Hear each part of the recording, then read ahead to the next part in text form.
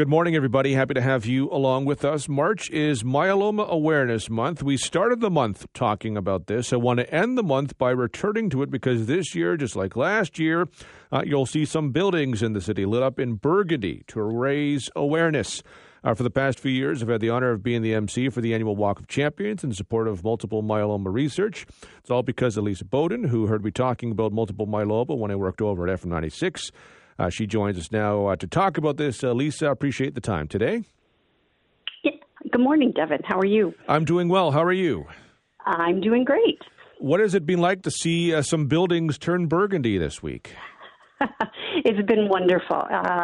We are thrilled once again that the City of London approved our request to light up the city for Myeloma Awareness Month. They give us a week, so they weren't lit up for the whole month, but we started on Monday evening, and they're lit through right till April 2nd on Sunday. We've got City Hall lit up, Canada Life Building, and RBC Place, and London Health Sciences Centre.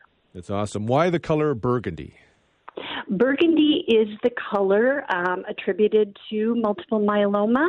I know it's a difficult one for the buildings because it doesn't always come off quite as burgundy, but they've done a really great job this year. So we gathered in front of Canada Life on Monday evening, a number of us, and it was wonderful to see. It's one of those situations where all the science comes in terms of like mixing colors just to get the right one to get to burgundy. But Exactly, and way beyond my skill level. Yeah, way beyond mine as well. But I've seen the pictures; they look great. What message do you hope people take from Myeloma Awareness Month now that we're nearly at the end? Well, the key thing that we're trying to get across is that people, first off, know what myeloma is, a cancer of the blood. It is the second most common blood cancer, although it's not very well known still to this day.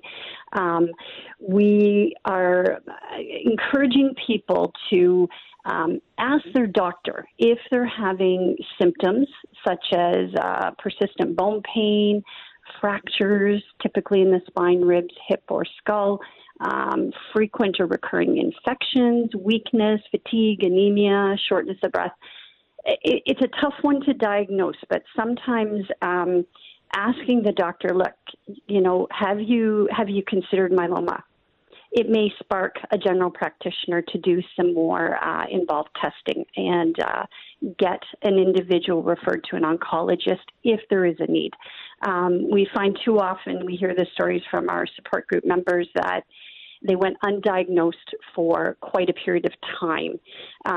It's just family practitioners don't see it as often. There's 11 Canadians per day diagnosed across the entire country. So it's just not something that is, well understood within the common practice. So asking, could it be myeloma? And it may spark a more thorough blood test that can lead to some earlier treatment than would have happened. You mentioned the stat of 11 Canadians every day diagnosed. It touches more lives than people may realize, but you don't know to ask if you aren't aware. Maybe some of those symptoms may not be myeloma, but you don't know if you don't ask. Exactly. So hoping to spread the word. And this City of London has done great. They proclaimed March, as we talked about at the beginning of the month, as Multiple Myeloma Awareness Month. So we're hoping to get the word out, and we really appreciate your support in doing that. I'm happy to help. Do you think awareness is growing? I think so. I think it's interesting. Since my diagnosis in 2017, I've now been approached by people that I used to work with, and they now know people or have heard of people or family, etc. Not that, I think they're being diagnosed more, which is a good thing. That's just from my own personal experience. But, we'll keep plugging away and getting the word out. And, we're still hoping for a cure. That's the ultimate goal. So that is the goal, and we aren't there yet, but there have been some, good advancements, and we have come, a good way in our understanding. We have, absolutely. So, we'll keep up the awareness. We'll keep on our Walk of Champions every September, which I know you mentioned, and we're always thrilled to have you out to MC that. So that will be September 10th this year for anybody listening. We will be talking about that much more as we get closer to September, but happy to talk about this to raise awareness this month. Lisa, as always, I appreciate the time. Thank you very much. Yes. Thanks, Devon. Have a great day. That is Lisa Bowden from the London and District Myeloma Support Group. She has multiple myeloma, as she mentioned, and certainly grateful that she reached out initially. I can't even, was it 4 years ago now? 5 years? 4 or 5 years ago now at this point. Time has been warped by me by the pandemic, but it is a worthy cause and something that people should be more aware of. So if you do see City Hall, if you see RBC Place, if you see Canada Life, among others, lit up in burgundy, which, kind of close to purple. But if it's purple, it's burgundy is not a normal floodlight. Let's just put it that way. But they get it real close, and there have been some wonderful pictures in those buildings lit up in honor of Myeloma Awareness Month, and it's great to see. There's lots. The story for myeloma is similar for a lot of different cancers. I mean, breast cancer, lung cancer.